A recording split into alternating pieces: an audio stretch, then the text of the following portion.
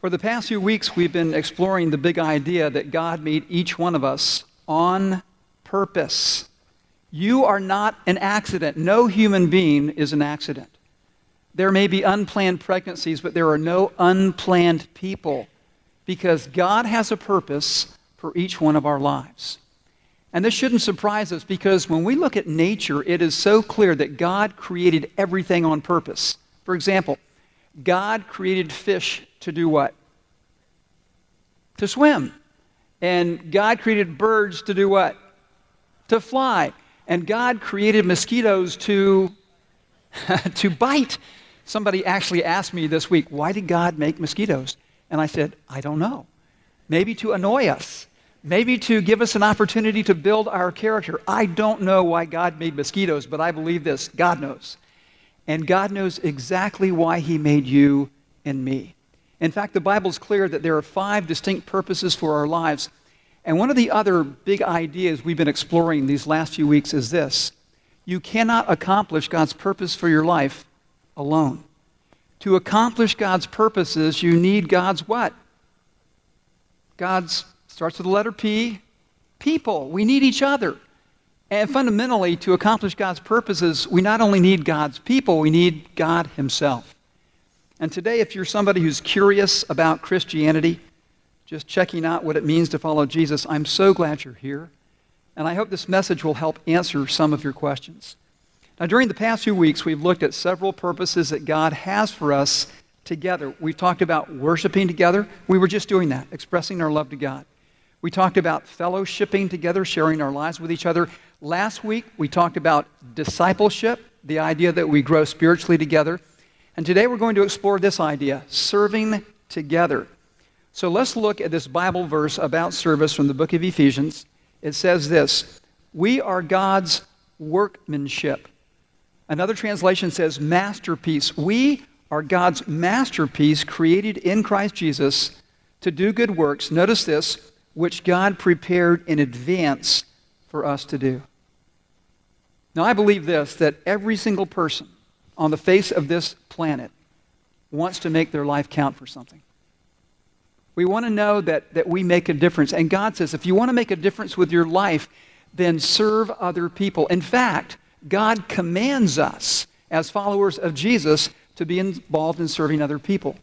And notice this, when God gives us a command, He enables us to carry out that command.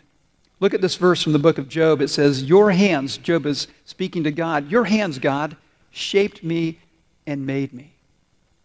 Now, I'd like to point out 5 things that God uses to shape us, and it forms the acronym SHAPE. And the first is this, spiritual gifts. Spiritual gifts. Now, when you're a kid, what do you look forward to on your birthday? Gifts, presents. Now, the Bible says that when you become a follower of Jesus Christ, you are born what? Born again. You have this spiritual birth. And you might think of a spiritual gift in these terms. It's a spiritual birthday present. It's a gift that God's giving to His children. And in the Bible, there are all kinds of spiritual gifts. For example, the gift of teaching, the gift of encouragement, the gift of administration, the gift of mercy. All of those are spiritual gifts that God gives you when you decide to follow Jesus. Now here's another way that God shapes us, our heart. Our heart. And this is what you care about the most, what you love to do, the things that you are passionate about. Now, isn't it true on Sunday morning, sometimes I'm speaking and you are just fired up. I mean, you are ready to go because your heart resonates with what I'm teaching about. You're passionate about that. But is that always the case? No, because sometimes you're just kind of nodding and saying, yes, that's good, but I'm just not passionate about that. What you're passionate about is an indication of where God wants you to serve. So what's the letter S stand for? Spiritual gifts. H is what? Heart. And the A stands for abilities. And these are natural talents. We all have abilities. Some of you are gifted athletes. Some of you are good with music or with math or mechanical things. Some of you love to write. There's all these abilities. And whatever ability God has given you, He wants you to use that ability to serve others. So spiritual gifts, heart, abilities. The P is personality. How many of you have a personality? Okay. Yeah, we all do. Just how God's wired us. I mean, think about this. Some of you are extroverts, right? And you love being with people. When you're around people, you just draw all this energy from people. And some of you are way over here, and you are what? You're introverts, and you like to be alone because you just get worn out being around people all the time, and some of you are somewhere in between. That's a function of your personality. Or how about this?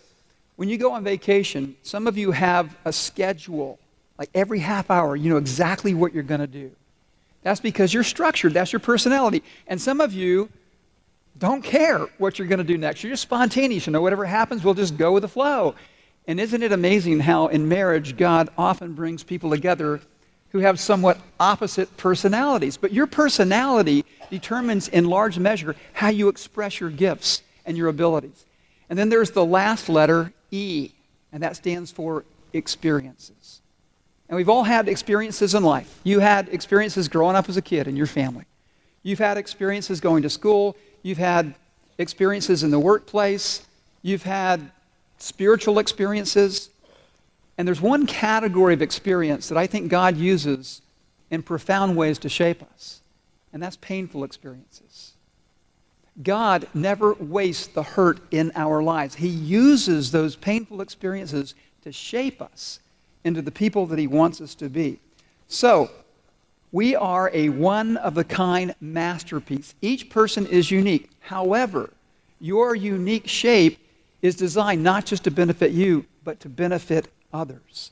Take a look at this verse from 1 Peter. It says, each one should use whatever gift you have received to become rich and famous. To become the next American Idol. What does it say? To serve others. To serve others. I remember when I started the series, I asked if you'd ever read the book by Rick Warren, The Purpose-Driven Life. I know many of you have. Does anybody remember the first sentence of that book? It is the most countercultural sentence. It's not about you. It's not about you.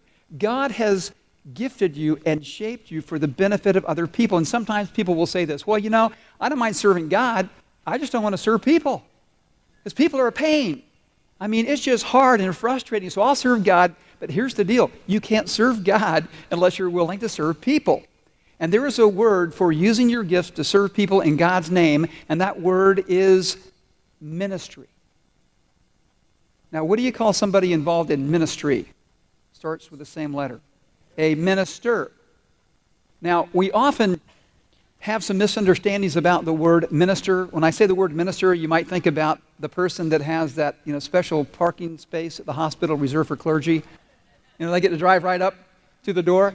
Or you might think of somebody who wears a robe or a collar or has the name, Reverend so-and-so.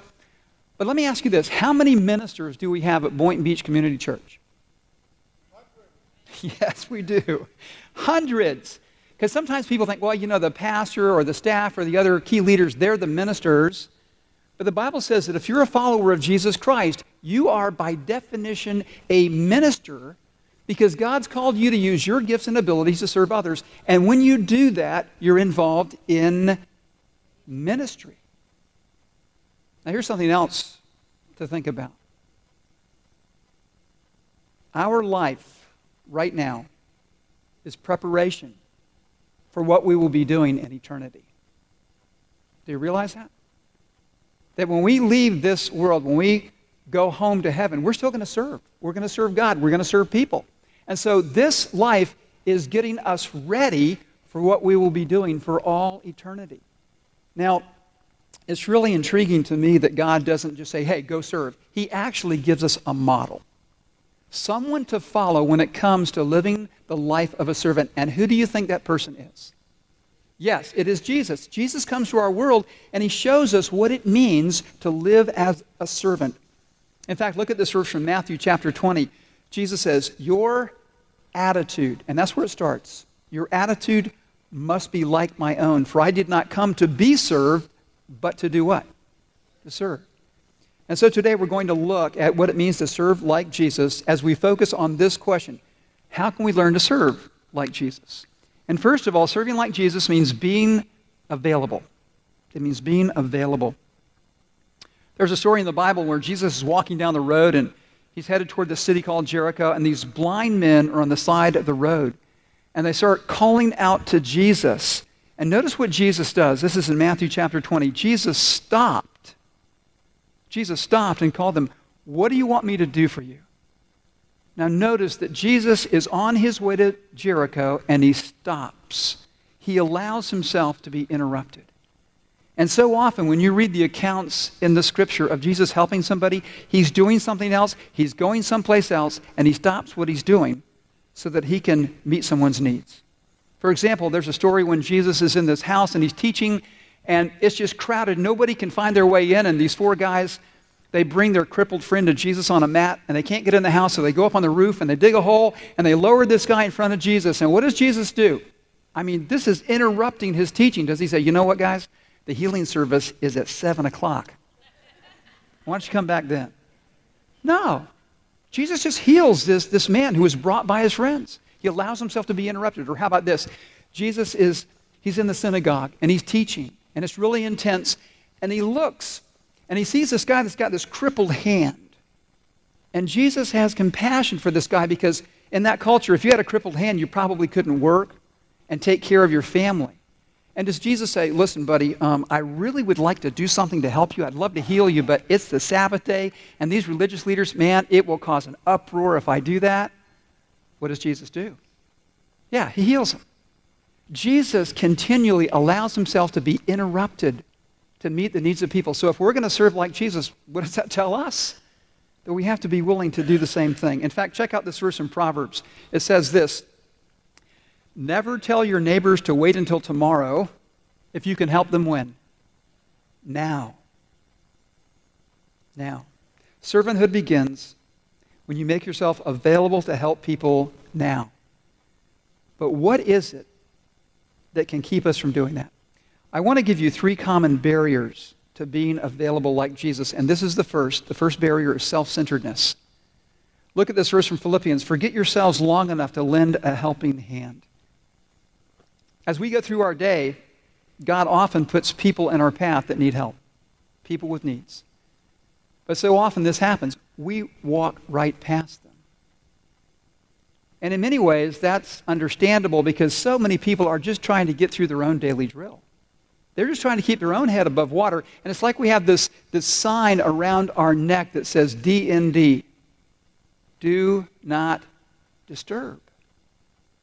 And here's what we need to do if we're going to be available like Jesus. And I want you to understand that I think it's important to have a schedule. I think it's important to have things that you're trying to accomplish. Every day I have boxes that I need to check off and things that I need to do. And I get up in the morning and I pray about that. And I say, "God, I feel like, these are priorities that you want me to accomplish. But God, if you want to rearrange my schedule, if you want to bring somebody into my life that I need to stop and talk to or help, hey, I'm fine with that." And I just want to encourage you to have that kind of mindset of being available for God to use you. Now here's the second barrier to serving others, and this one is really a lot more significant than many of us realize. The barrier of perfectionism. Perfectionism. Look at this verse from Ecclesiastes written by Solomon, "The wisest man who ever lived, if you wait for perfect conditions, you'll never get anything done." Now, I think there's a very important distinction between these two words, perfection and excellence. Now, what is perfection? That's easy to define, right? When things are absolutely perfect. Do we live in a perfect world? No. Do we live with perfect people? No. Are we perfect people? Of course not. So is it possible for an imperfect servant to be excellent? And the answer is yes. Because here is a working definition of excellence. In church, this is a value that we have at Boynton Beach Community Church. We want to be an excellent church. We want to have an excellent ministry because here's what excellence is. It's doing the best that you can with whatever God gives you. The best that you can with whatever God gives you. Now, what often happens, though, is people look at themselves and say, God hasn't given me that much. Because I'm not as smart as so-and-so, and I don't have as much talent as this other person, and I just don't know that much about the Bible, and I don't have as much energy as this other person does. And what happens is we think that we've got all these limitations and that God could never really use us. But church, realize this, God is not limited by our limitations. And this book is proof, because when you read this book, God uses imperfect people, insecure people, ordinary people to do extraordinary things. And think about some of the people that are mentioned in the book. You've got Moses. He stuttered. Jacob was a liar. Hosea's wife was a prostitute. Naomi was a widow. Jeremiah battled depression. Jonah ran from God. Noah got drunk. King David had an affair. Paul was a murderer. Peter was afraid to die. And Lazarus was dead. Did Jesus use Lazarus? Yeah. He raised him to life and he used him. So what does that tell us? That despite our weaknesses and our faults and our limitations, God can use us too. And church, this is the absolute beauty of the gospel, that God can use people like you and me to accomplish his purposes. Because let me ask you this. Has anybody here ever failed? Of course we have. And the Bible says, look, we fail to love God the way that God calls us to love him. We fail to love our neighbor the way that God says love your neighbor. And the Bible has a word for that. And what is that word? 3 letters with a big I in the middle. Sin. And sin separates us from a holy God. And because God is just, he has to punish every sin we've ever committed. That just punishment, according to the Bible, is for us to die and to be separated from God for how long? Forever. But God, those are 2 of my favorite words in the Bible, but God. But God loves us with this incredible love. And so Jesus, the second person of the Trinity, comes to our world and he lives the perfect life we could never live. And then, so that our relationship with God can be reconciled, so that we can be forgiven of our sins, he allows himself to be crucified. And on the cross, God takes our failure, our sin, and he puts it on Jesus, and he punishes Jesus instead of us. And then Jesus, having paid for our sins, is resurrected. He comes back to life, and he offers us a new life. And this new life that Jesus offers is accepted when we say, you know what, God, you're right. Man, I'm a sinner, and I need a Savior, and I believe Jesus died and rose again for me, and I want to follow him. Because, God, I need a new life. God, I want to have a life of purpose, and I understand you've given me this shape. And that's what Jesus says. Hey, come to me. I'll show you how to live a life of purpose by serving other people. So if we want to serve like Jesus, what's the first thing we have to be? It starts with the letter A. Available. And what keeps us from being available? Self-centeredness, perfectionism, and one more thing. Materialism. Materialism can keep us from serving the way Jesus did. In fact, this is what Jesus said in Luke 16. No servant can serve 2 masters. You cannot serve both God and money. Let me ask you this. Is there any cost in loving your neighbor? Does it take any time? Yeah. Does it sometimes take money to meet the needs of the people that God places in your path? Well, absolutely. And as a church, that's important for us to realize that if we're going to be a church full of servants, there is a need to dedicate financial resources to serve other people in our church, in our community, and even around the world. Because as Jesus said, you can't serve 2 masters. We need to serve him. So first of all, serving like Jesus means being available. And secondly, serving like Jesus means being compassionate. Having a heart of compassion. Look at this verse from Matthew 14. It says, when Jesus landed, he was in a boat. When he landed and saw a large crowd, he had compassion on them and healed their sick. Let me give you a definition of compassion. Love in action. Compassion is love that actually does something to help another person. And if we're going to serve like Jesus, we need to have that kind of heart. I was sharing at first service that one of the things that my wife and I have renewed our commitment to do is to have something in our car whenever we encounter people in need. And this happens all the time in our communities, doesn't it? When you go off the ramp or get on the ramp of I-95 and there are people with signs. And sometimes we look at them and wonder what their story is. I often think about the fact that man, that woman is somebody's child, made in the image of God, that God cares about what they're going through, and God wants me to care too. And I know there are a lot of things that we could talk about in terms of helping people, but the question to ask is, what's happening in my heart when I see somebody in need? Am I willing just to kind of not look at them and hope they go away? Or is there something inside us that says, God, what do you want me to do to help? And one of the things that we've done here in our church, we've put together these hope bags. And I just want to encourage you to find a way to actually extend compassion.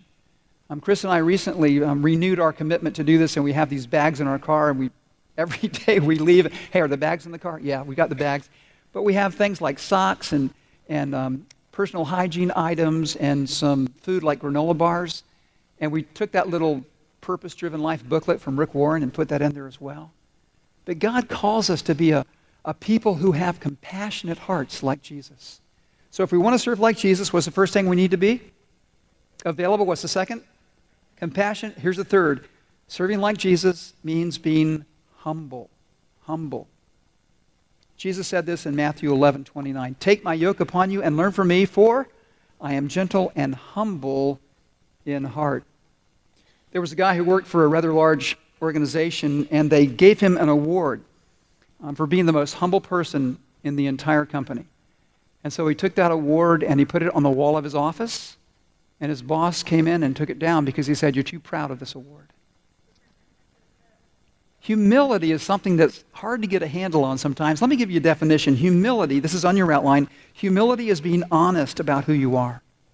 Being honest about who you are. Honest about your failures and your fears and your flaws. And the Bible says this in James, that God opposes the proud. Now, think about that. Do you want God to oppose you? No. We want God to help us. It says that God opposes the proud, but gives what to the humble? His grace. His grace. Now, let me point out several benefits of humility. The first is this. Humility helps us depend on God. It helps us depend on God. When you feel inadequate, when you feel overwhelmed, when you say, I can't do this, and you hit your knees, that's the very best place to be, because humility enables us to depend on God. Here's another benefit of humility. Humility creates community. It creates community. Because when you focus on your strengths, when you go, I got this. I'm good. You don't connect with other people. You try to do things all by yourself. And that doesn't create community. But when you realize, I don't know everything. I don't see everything. I have limitations. I have faults. I have flaws. When you admit that, not just to yourself, but to other people, it creates community. It creates the opportunity to work together. And that's true not only in a church, but it's true in a marriage as well. And then here's the third benefit of humility. Humility maximizes our ministry. It maximizes our ministry. And here's why.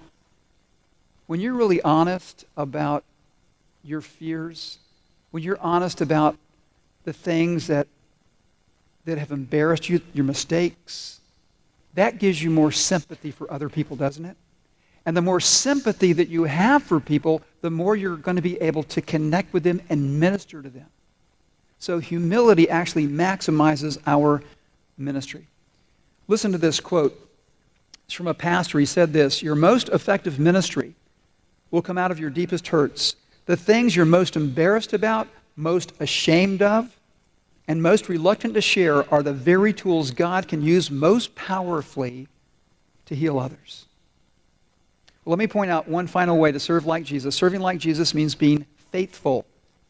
Serving like Jesus means being faithful. Listen to this story. A juggler driving to his next performance is stopped by the police. What are those machetes doing in your car? Asks the cop. I juggle them in my act. Oh, yeah, says the doubtful cop. Let's see you do it. The juggler gets out and starts tossing and catching the knives. Another man driving by slows to watch. Wow, says the passerby. I'm glad I quit drinking. Look at the test they're giving now.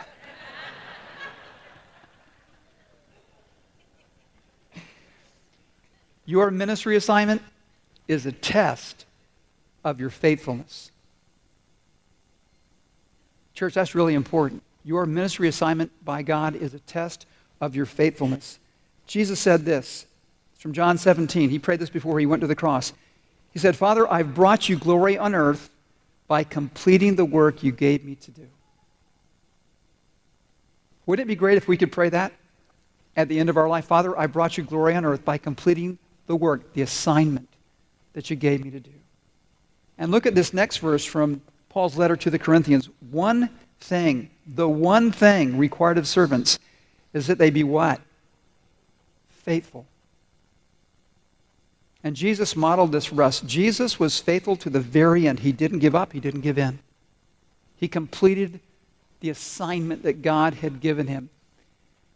And I think about how in our American culture, so many people are focused on this idea of retirement. You know, I can't wait to get to a point where I can just retire, that I don't have to work anymore. Can I tell you something as a believer? You may retire from your job, but God never wants you to retire from ministry. He wants you to serve according to your gifts and abilities to the very end of your life, because that's why He made you the way that He did, and that is so important for us to realize. Friends, a commitment to faithfulness, a commitment to serve no matter what the cost, is a rare commodity in our culture. And that's why the Bible commends faithfulness so much. And let me say this, I know that ministry can be really hard. My wife and I have been involved in ministry for decades. And I know that many of you have been involved in serving others for many, many years. And the stories we could tell. Isn't that true? It is not easy. When God gives us an assignment, He doesn't say it'll be easy. He says, I will be with you. I will enable you to carry out the assignment. Because ministry can be really frustrating. Ministry can be really discouraging. But I'll tell you this, ministry can be the most incredible source of joy in your life when you see God use you to make a difference and to change somebody else's heart. And so I want to encourage you with this verse. This is one of my favorite verses.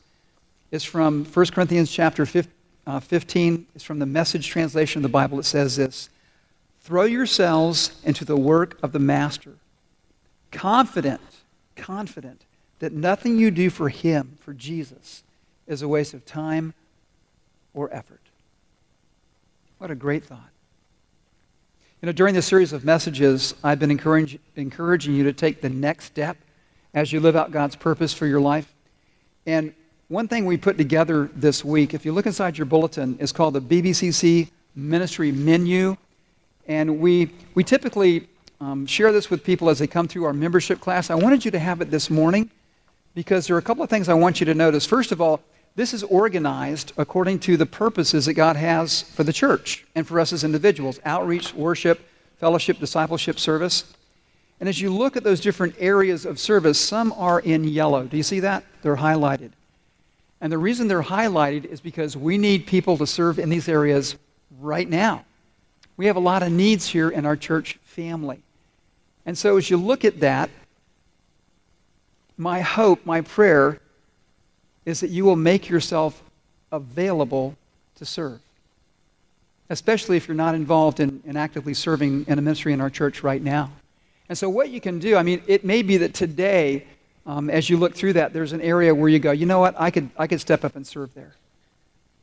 And just so we're clear on this idea, I think this is really important. Your primary area of service is where you're gifted. It's where you're shaped. And that's just clear in Scripture. But there's another area of service in a church family. It's where you are needed. Because think about this. In your family, is there a need for somebody to take out the trash? Do you have to have a particular gift to take out the trash? No. You kind of just all pitch in and help out. And so there are things in our church family where we just have a need and we need some people to step up and step into that need. And it might not be a long-term situation. It may not be your primary gift, but you could do it. You could offer to serve there. That's something to consider. And so as you look at this list, you could write on your connection card, hey, I'd like to serve in this area of ministry. At the end of the service, there's an information area, and someone will be there to talk with you. You could just drop that off there. You could go online. You can call the church office. You can talk to me and our staff, Pastor Phil, anybody, and let us know where you would like to serve. Well, church, right now I'd like to do this. I'd like you to watch this brief video because it reminds us about not only the importance of serving as a volunteer, but the motivation for serving in God's family. Let's watch. To our volunteers, we thank you. You get up early, You're the last ones out the door, day or night. You serve to be a part of the bigger story that is unfolding. You play the role that only you can play. And it's a story that we're all writing together. You realize that serving is more than the task that you do. It's more than making coffee. It's more than cleaning, or playing an instrument, or working behind the scenes, or hosting a small group. More than hanging out with teens, or playing trains with a child. More than handshakes and warm smiles. More than singing a song or having a conversation. It's way more than that. You serve to build a church community that welcomes people wherever they are at. You serve to create a safe place to explore faith. You serve because God first served us. You serve as a way of life. You serve to show compassion and grace and love. You serve to show that there are second chances and to show that God does not give up on people. You don't serve for power, recognition, popularity, or applause. You give when it's not easy and sacrifice when it's hard. You have found joy when you put yourself second.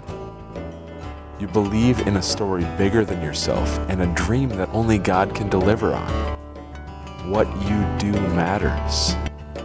It matters more than you often realize. Together we can do so much. Together we are used by God. And if you're not part of this story, we invite you in. And to all of our volunteers, we thank you. We honor you. We couldn't do church without you being the church.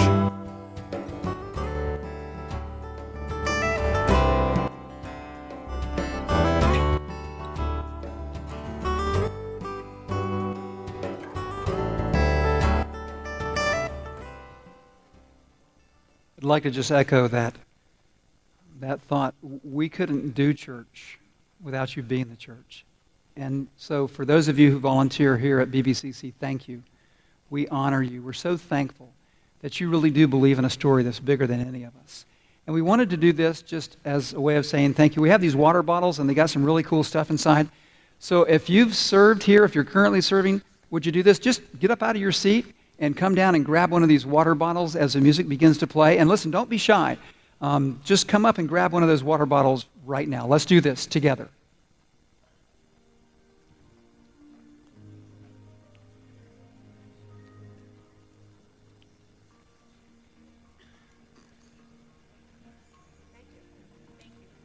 Thank you.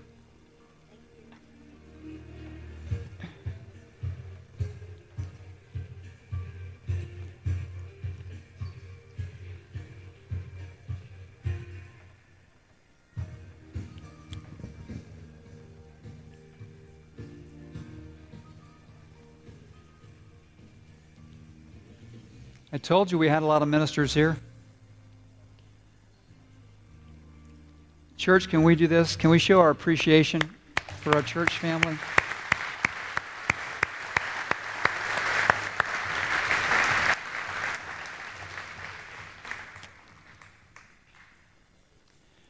Can I ask you to bow your heads and pray with me this morning?